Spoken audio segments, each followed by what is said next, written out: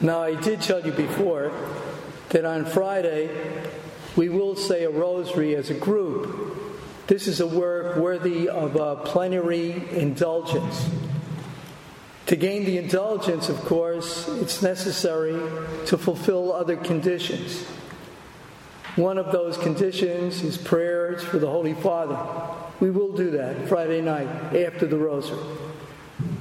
Another condition is to receive the Eucharist on the day you perform the indulgence work. There will be an opportunity on Friday for you to go to communion if you attend the 6 o'clock Mass. Finally, we are to go to confession. If you've gone to confession during the week before you perform the indulgence work, that is sufficient. If not, you have another week in which you can do so. The Indulgences. The Indulgences call to mind that there is in the Church a treasury.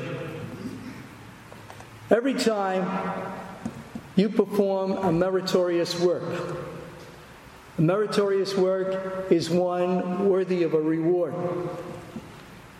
When you perform one, you gain an increase of sanctifying grace along with suffrage.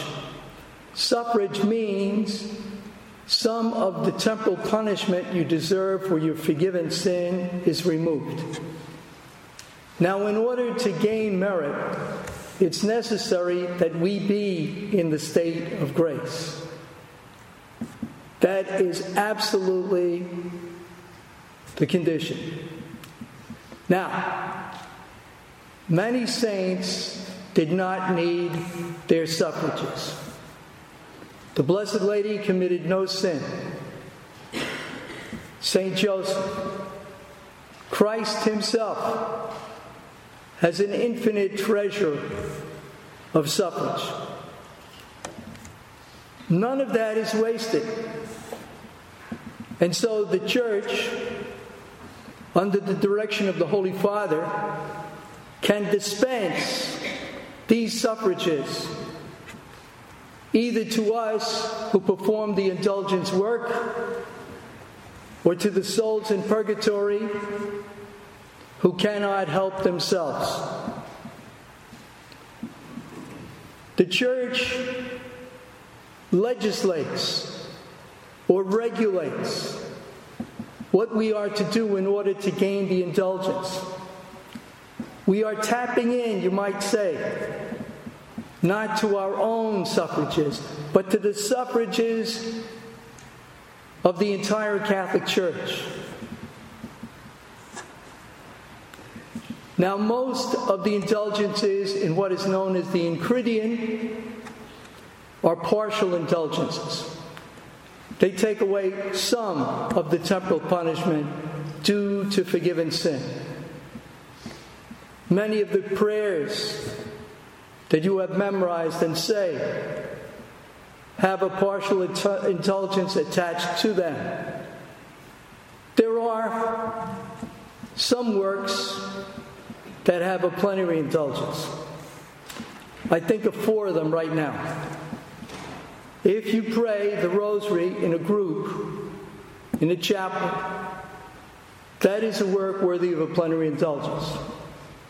If you make the Stations of the Cross, that too is a work worthy of a plenary indulgence.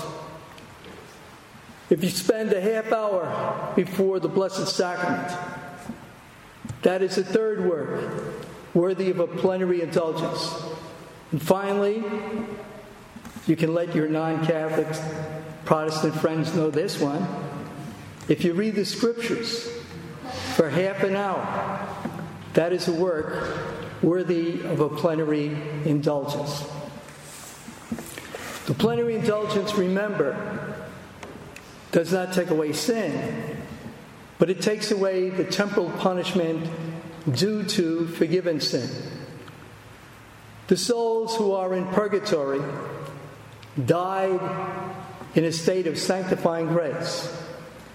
They know that they will enjoy at some time in the future the beatific vision, and that this vision will last for all eternity. But in the meanwhile, they are suffering because during their lifetime here on earth, they did not make up for the temporal punishment due to their forgiven sins.